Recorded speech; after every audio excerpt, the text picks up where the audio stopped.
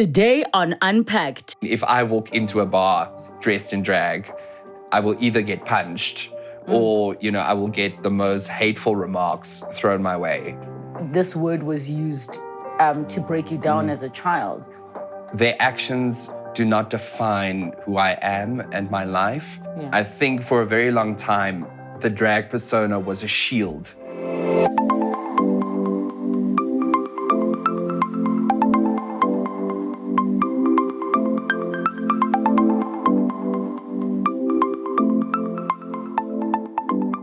In part one of this conversation, we delve into the world of drag, its art, and its politics.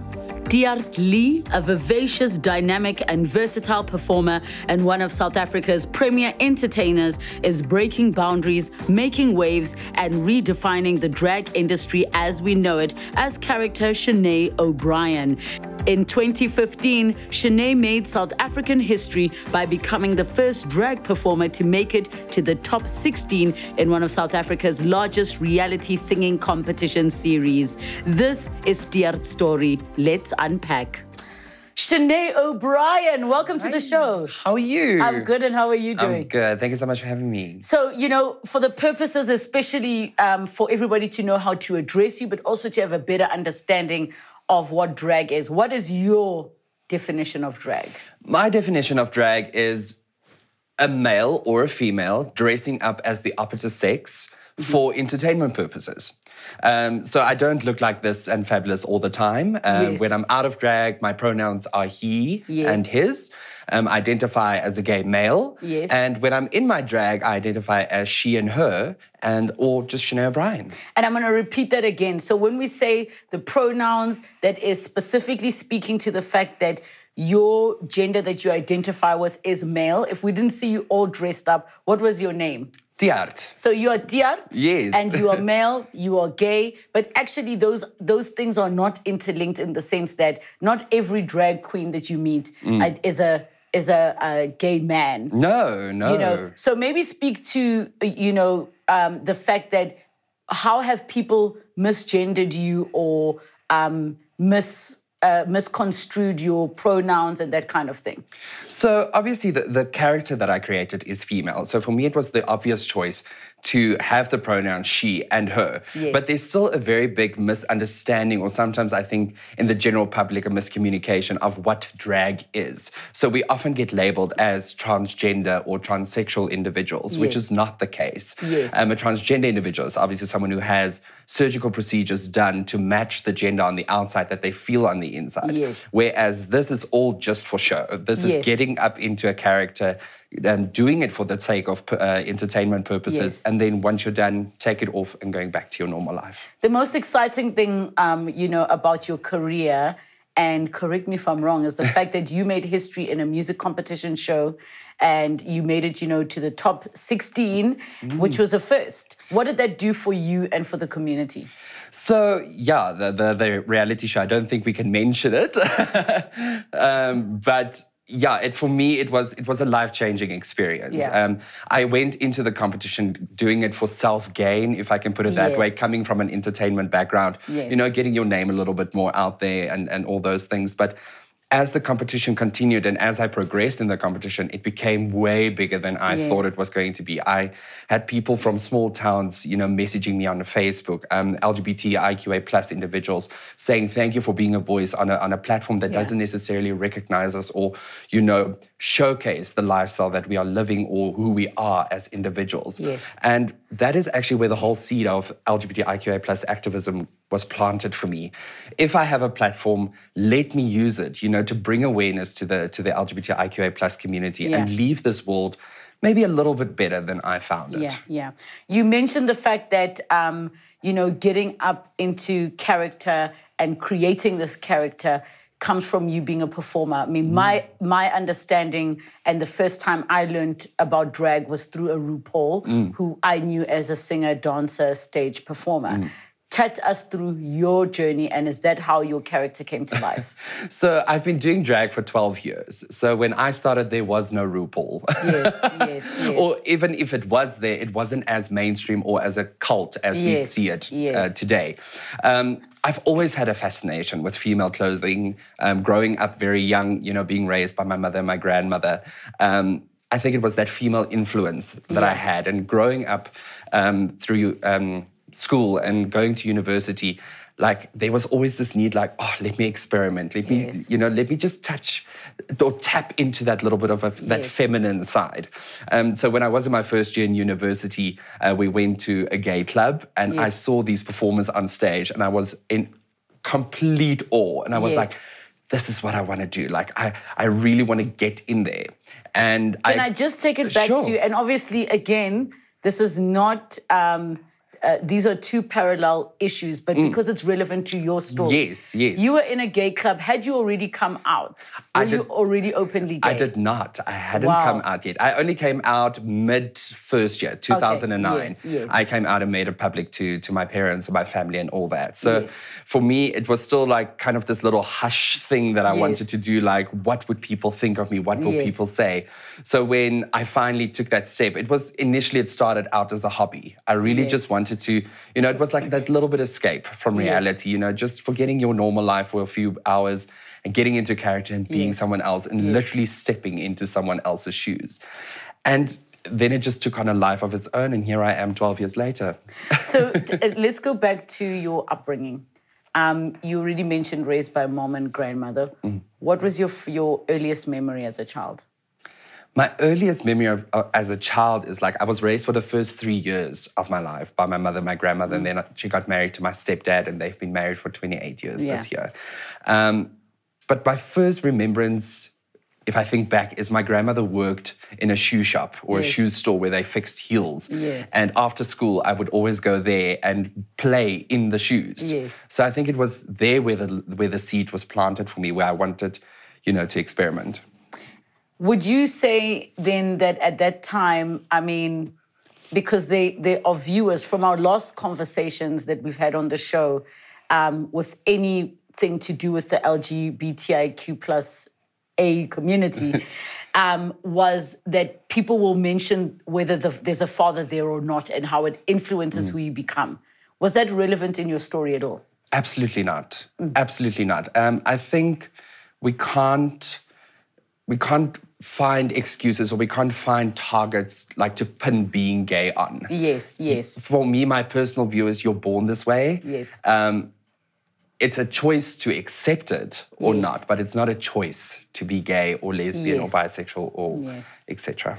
So the other place that people ask that question, because for your story you specifically mentioned that raised by mom and grandmother, that got you fascinated or influenced your fascination with heels and playing the dress up. Do you think that if you weren't raised by mom and gran, that you would still have found that fascination? Do you think like that's a calling you would have found anyways? I think what is meant for you will not miss you. And be it whether I was just raised without a father figure, it would have happened or come up eventually in my life. Maybe it would have been under different circumstances, but I still would have ended up here where I am today. So I don't think we can say if there wasn't a father figure or there was a father figure. It is what it is. So what was school like? School was an interesting place. I was extremely bullied from as far back as I can remember. Not necessarily... because I exuded, being gay, but I always had an inclination towards a more feminine side. Not that I was, flapping around in school. Like, for me, it was going to school, get through the day, go back home, try not to be seen. But children are very cruel. People, I don't understand, I still till this day can't understand why we would, belittle someone else and, break other people down to make ourselves feel better. So school it's not a happy memory for me. Like I have no desire to go back to school. But I am thankful for the people that put me through what they did. Yeah. Because it made me a stronger person. It made me who I am today. And we built a new foundation with the bricks that other threw at us. And for that, I'll be forever thankful. And I can just wish them well wherever they are in their lives and hope that their children don't go through the same that they put me through. So what would you say to your bullies today? I don't know what I would say to them if I had to see them face to face. Let's make it face to face. They bullied you face to face. They didn't bully you online. What would you say to them? They did. But what I would say to them is their actions do not define who I am and my life, but it has contributed to the way that I live my life today. And for that, I'm forever thankful. Do you think they are aware they bullied you? Because obviously, we're a lot more woke now. We have the conversations about what bullying is. Some people only now are like, wow, I didn't realize I was a bully. Now I realize the repercussions of what I did. If I look back, children are very much aware of the words that they speak, the actions that they do. Yeah. I mean, from a very young age, we are being taught what is right and what is wrong. And sometimes we deliberately go against what is right. So even though I don't think they realize the severity of their actions and their words that they put out there, but they were very much aware of what they were doing. Yeah. Let's talk about your drag journey. You last said that, you were in a gay club, you saw people performing, you said, this is what I want to do. So now the seed has been planted. What happens next? So you actually put that seed into action and you go and ask them, can I be part of your tribe? Yes. Which wasn't as smooth as it sounds. I had to go through extensive auditioning processes to be part of this elite group of performers. Yes. Were you already actively singing, dancing, and acting then, or they had to explain to you that, listen, we're not just putting on lipstick and wearing wigs, we actually are performing? So I was studying drama at that point in time. So I was doing, the singing and the drama and the dancing and those things, but never as a character, never as another persona. But in my mind, I thought, it can't be that hard. Yes. So I went through all these auditions and eventually they were like, cool, you can join our tribe. And it was really hard in the beginning because being now this whole new persona, like it's finding shoes, it's finding clothes, it's finding makeup, it's finding earrings, jewelry and all those things. And way back then, our resources were quite limited. Yeah. So shoes was a very big problem for me. But luckily because of sizes, or you just mean accessibility? Well, because of sizes. I mean, I wear a size 11 shoe. Wow. You know what they say about girls with big feet? What do they say? I don't know. But so luckily, over the years, major manufacturers have started making bigger size shoes and all those things. And obviously because of internet and online shopping, we have a lot more resources at our disposal. So it did get better with time. But back then, you had to make do with what you got. I am realizing more and more how being a drag queen is such an expensive exercise. Now, if this is part of who and what you'd like, a way you'd like to express yourself, how did you deal back then? Because yes, now we have the major factory outlet stores where you can get eyeliner much cheaper. You can go to your pharmacy, get makeup much cheaper. But back then, you have to go to the big cosmetics brands. How did you survive? So I've always claimed the title of a queen on a budget type thing. I like to make not cheap things necessarily, but less expensive things look very glamorous. Yes. I always had friends that supported my journey and really wanted me to succeed in this new hobby that I took on. Yes. So they were always like, you can borrow my MAC eyeliner or you can use my lipstick. And if you really need a pair of shoes, because obviously being a size 11, you need shoes that fit comfortably. I'll ask my dad, to buy it online for you. Yes. So not that I necessarily wanted to be a charity case, if I can mean it that way, but I know the intentions that they wanted to do it was good. And I allowed them to do that. And till this day, they're still very good friends of mine. And now they come to my closet to see what they can rate and what they can use. So now you've got everybody chipping in to assist you. You start performing. What is the next part of your drag journey? So the next part, I only lasted at this club where they did the performing for like a year. because then my studies started taking over. The grades started going down a little bit. So I took a little bit of a gap from that. And then only in 2013, a friend who owned a theatre out in the East Rand contacted me and said that they want to do the show and they need a fairy drag mother. Would I bring Shanae out of retirement and do the show? And I was like, it's a two-performance show. I'll do it. And it was just received so well. And I was like, even though this is a hobby, maybe I can turn this into a business. Yes. Maybe let the persona work to my favor and make an income from this. And then I started actively pursuing, more performance opportunities. I started doing more appearances at events in drag. And then the big break obviously came with the reality show in 2015. Yes.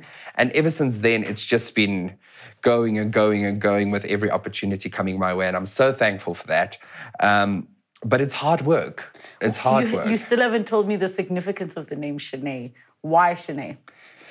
Why O'Brien? Was there a character that you saw in a movie that you like, this represents this? So that's the thing with when you become a drag artist, you usually have a drag mother who bestows a name onto you. Yes. Way back then, I was an independent girl. I was like, I'm going to be doing this for myself. I can't tell you where the name Shanae comes from. I really can't. It just popped into happened. Your head. Yes. O'Brien comes from Richard O'Brien that wrote Rocky Horror Picture Show. Aha! So that's where O'Brien comes from. And then I do have a second name that not a lot of people know. So it's called Shanae Renee O'Brien. So Renee comes from my theatre studies lecturer in university who passed away in 2010. Oh. And he was always very supportive in everything that I did with regards to the drag. And like with every outfit, he would be like, what's the inspiration behind this? And when he passed away, it was like there was this emptiness inside me. Yeah. So as an ode to him and to always remember his contribution to my life, I took his first name as Shanae's second name so that he's always with me. So in the spirit of Renee, what is the inspiration of this outfit?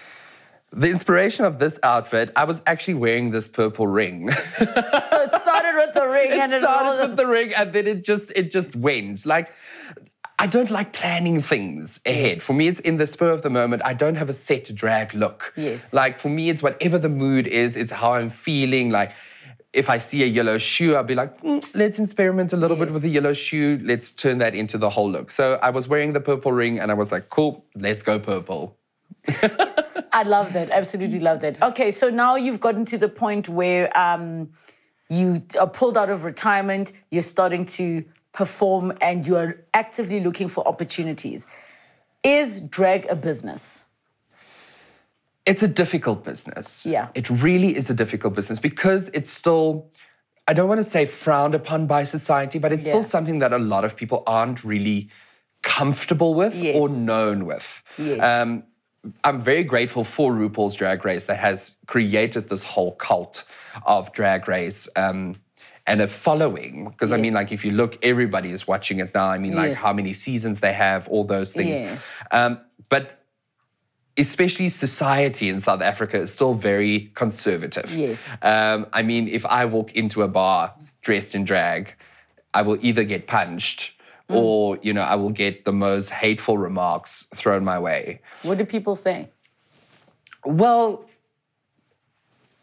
the first one is obviously the Afrikaans word moffie, which I don't really get offended by anymore. I was called that many years of my life, but I've reclaimed the word. So you can't use it against me. And how did you own it? And break it down. Own what? So you say you've reclaimed the word, right? Like, for example, there are rappers in the US who say the reason they use the N-word, they had to re-own it. That's why they use it so freely in their music, because they've lessened its power and its weight. So the word moffie is obviously a very derogative Afrikaans term for someone that is gay. Yes. And it's obviously, it's most of the time more referred to someone who's more feminine. Yes. And by reclaiming the word, I was like, yes, I am a drag artist. Yes, I'm not ashamed of my feminine side anymore. Yes. So you can't use it against me. Yes. And also that name that destroyed my childhood in school, or that word, like I'm not going to let it have power over me anymore. If you have a problem with, how somebody expresses themselves or identify. The problem is not with me. Yeah. You need to sort it out with yourself. Yes. I'm just thinking about the fact that you're touching on this word was used to break you down as a child. And you say you came out a little bit later. When did you actually know you were gay? Like, when was the moment that you're like, okay, I know? I've really, and it sounds so cliche, but like I've really known all my life. Yeah. I remember the first time I was in grade 2 and I saw this other boy in school and I was like, oh, damn, boo, you are fine. And it was still weird for me, like, because we get taught by society, boys must like girls and girls must like boys. Yes. So it was a bit of this, internal struggle going like, I like this boy, but I can't express it because, what is going to happen? You suppress it, but you try and go with what society tells you, because obviously you don't want to go against society. Those who go against society are always being outcast and, being bullied in school, like I couldn't handle that as well either. So, but I've known my entire life. And for me to have taken the step only in university when I was in my first year, it wasn't a thing of I was ashamed of it or I didn't understand what it was. It was a personal journey for me to get there. Yeah. Nobody can tell you when to come out. Nobody can say, oh, you need to come out now. Nobody can force you. It's your journey and you need to do it when you are ready. I think also sometimes, I sort of had the epiphany that sometimes when it's safe to come out on any issue that you open. I mean, on the show we've spoken about sexual abuse, physical abuse in relationships, and for you to go public and even in your own space about something that's so hard, sometimes you instinctively know when it was the safest time to do so. And the thing is, when I came out, I did a double whammy. So I said to my parents, I'm gay and I'm a drag artist at the same time. And did you have to explain to them what that means? I did. My mother obviously didn't have an idea or a concept of what drag entails. So she thought I created this character to do adulterous extramural activities. If I can put it that way. And I'm laughing, which I probably shouldn't be, because no, but it is the reality. It's funny. But it's funny to us because we are woke and it sounds far-fetched. But somebody at home is sitting thinking, isn't that why you became a drag artist? Because you want to engage in certain sexual activities. Yeah. And it was so funny because then I had to bring in, Evita Besaidnout, who is like the very prominent drag artist of South Africa. And I said, I'm not doing, illegal stuff. Like, I'm not, going under the sheets or the covers. Like, this is just a character for me to express and find my identity, who I am. Did you have to explain being homosexual to her as well? My mother always knew. A mother knows. Like, I'm convinced that it's hard because I didn't come out directly to my parents. Yes. I did it in an email to my aunt, and then my aunt gave the emails to my parents, and then they didn't speak to me for 2 weeks. So there was that little bit of a fear of like, oh, I'm being rejected. What is my next step? Because being solely dependent on my parents while I was studying, paying my university fees, my rent, my medical aid, all those type of things. If they cut me off, where do I go? My dad comes from a very conservative side. My mother is very liberal. So I was like, it can go either way. It's 50-50. Yeah. And then 2 weeks passed, they phoned me and they were like, hi, we're up in Pretoria, because they were staying in the Western Cape at that point. And they were like, hi, we flew up to Pretoria. We want to come and speak to you. And I was like, oh, it's going down. And how did it go? It went surprisingly well. We met at a very big mall in Pretoria North. Yes. I can remember it so vividly. We sat at Juicy Lucy at 3 p.m. that afternoon. And we just started talking. And explaining to my mother, like, I'm still your child. Like, this, what I am and what I'm feeling and who I'm becoming, it doesn't define me. Like, it's defining me as a person, but it doesn't define me what society says I am. Yeah. Like, I'm still your child. I'm still your blood. Like, there's nothing changing. Yes, I'm growing, I'm evolving, but it's if anything else, I'm more open towards you. I'm more truthful towards you because I want you to see who I really am. And we sat there for about, I think, 2-3 hours, and I was bawling my eyes out. And afterwards, my stepdad, but I see him as my dad, stood up and gave me a hug. And he was like, no matter what you choose to be or who you want to be, you're still my child and I will love you unconditionally. And then my mother was like, cool, let's go lingerie shopping. And I was like, okay. I love that. I love that.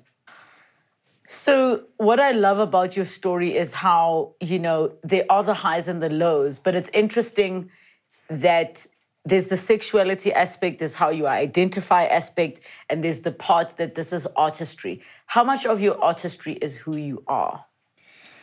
I think I've been doing it for so long that it's become like an interwoven, integral part of my life. I cannot see myself living without the drag part. Yes. It's very weird. Whenever I go to a shop or anything, I'm like, cool, I'm going to buy something for me as my normal self. And then I end up walking out with high heels and earrings and those type of things and not getting myself anything. The character has become such a priority in my life, but not... It was to find and discover who I am, but it has shifted and changed into leaving, I don't want to say a legacy, but leaving, the world a little bit of a better place than I found it, and trying to make a difference in other people's lives and showing that it is okay to be different. It's okay to not blend in with society. And also to say to society that you don't need to accept what I do with my life. You don't need to accept the choices that I make, because there's a reason why it's my choices and my journey that I'm going. But I need you to respect it. Yes. Now, you mentioned the fact that the way you started, you went through an auditioning process to be part of a group that already had an audience and was performing. To the young drag artist in waiting that's watching at home, that's looking at you, if they don't have a stage, how are they still a drag artist? Being on stage or being a performing drag queen does not define you not being a drag queen or being a drag queen. Yes.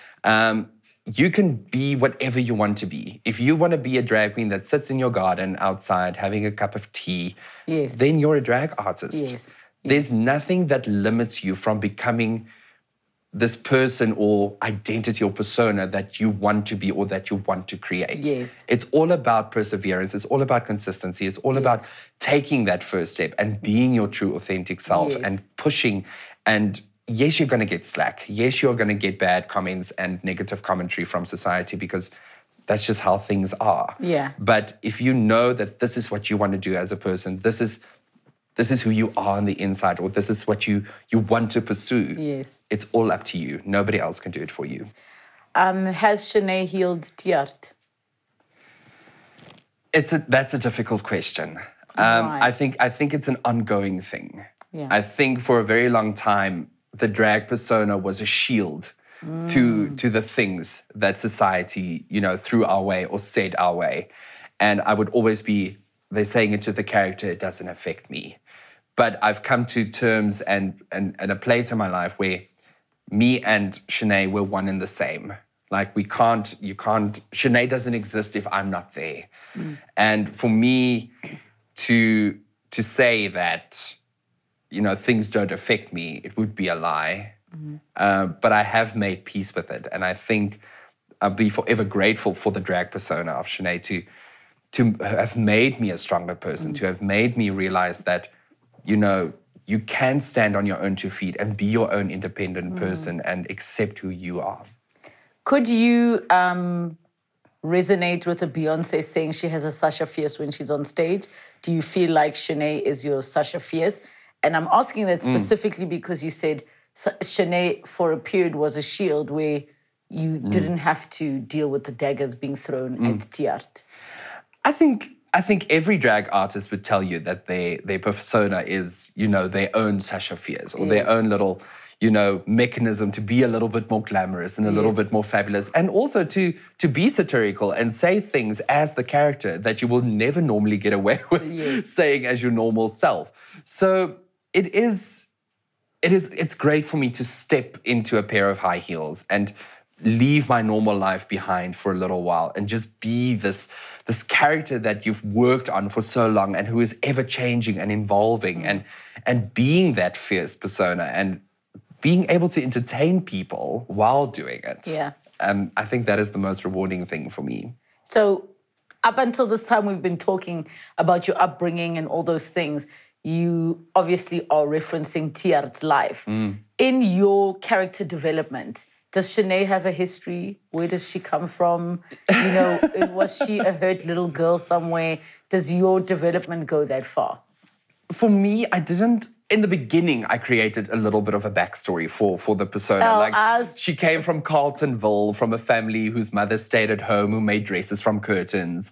The dad was a farmer, you know, out there in the cornfields. No siblings. And I think that's where it stopped. Like, I never went further with the story because I didn't want it to become too complicated or overshadow what I wanted to achieve, essentially. So in my mind, Shanae is a 12-year-old little girl. Yes. But, I mean, in reality, she's a 32-year-old woman. Yes. But a backstory, I've woven my own life into her life. Yes. So even though she has, like, that small little snippet of where she comes from, like, it doesn't really mean anything, if I can put it that way. Yes. So you don't use it to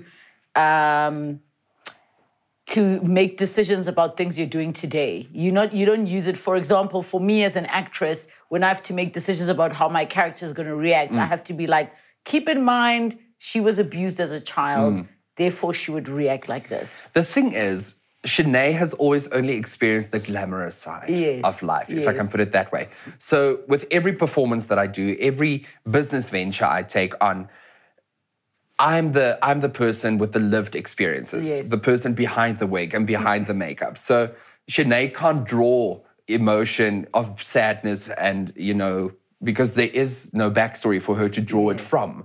So that's why I say we've become such an integral part of each other that we assist each other. She's the face, but I'm the emotion. I'm the intent behind everything. What did Evita Bezuidenhout mean to you? Because you used that as an example. You used her character as an example to your mom about this is what I am doing. Because I agree with you. Some people in the previous generation are like, no, Evita's fine, but what you're doing, Exactly. And I don't understand why. That was the big thing for me as well.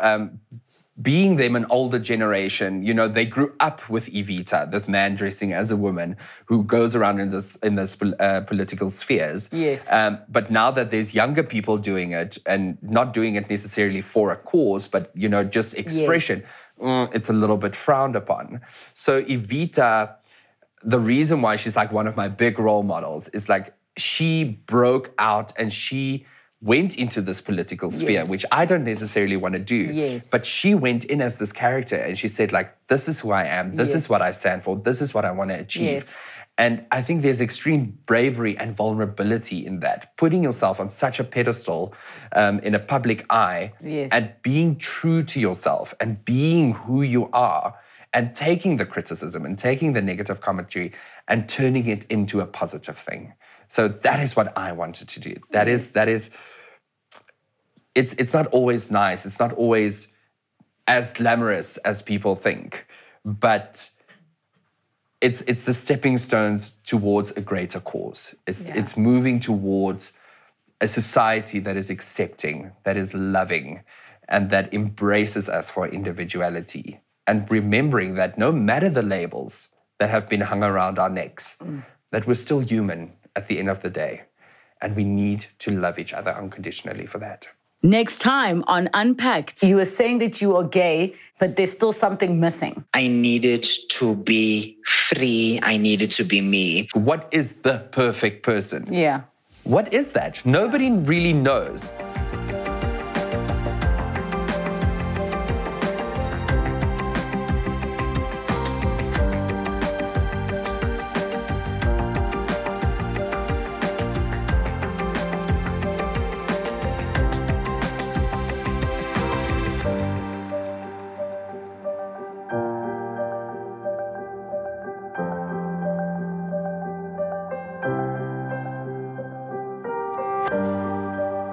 Unpacked with Relebogile Mabotja. New episodes weekdays at 5:30 p.m. on my YouTube channel. Don't forget to subscribe. Television edited broadcasts weekdays at 5 p.m. Open up to S3.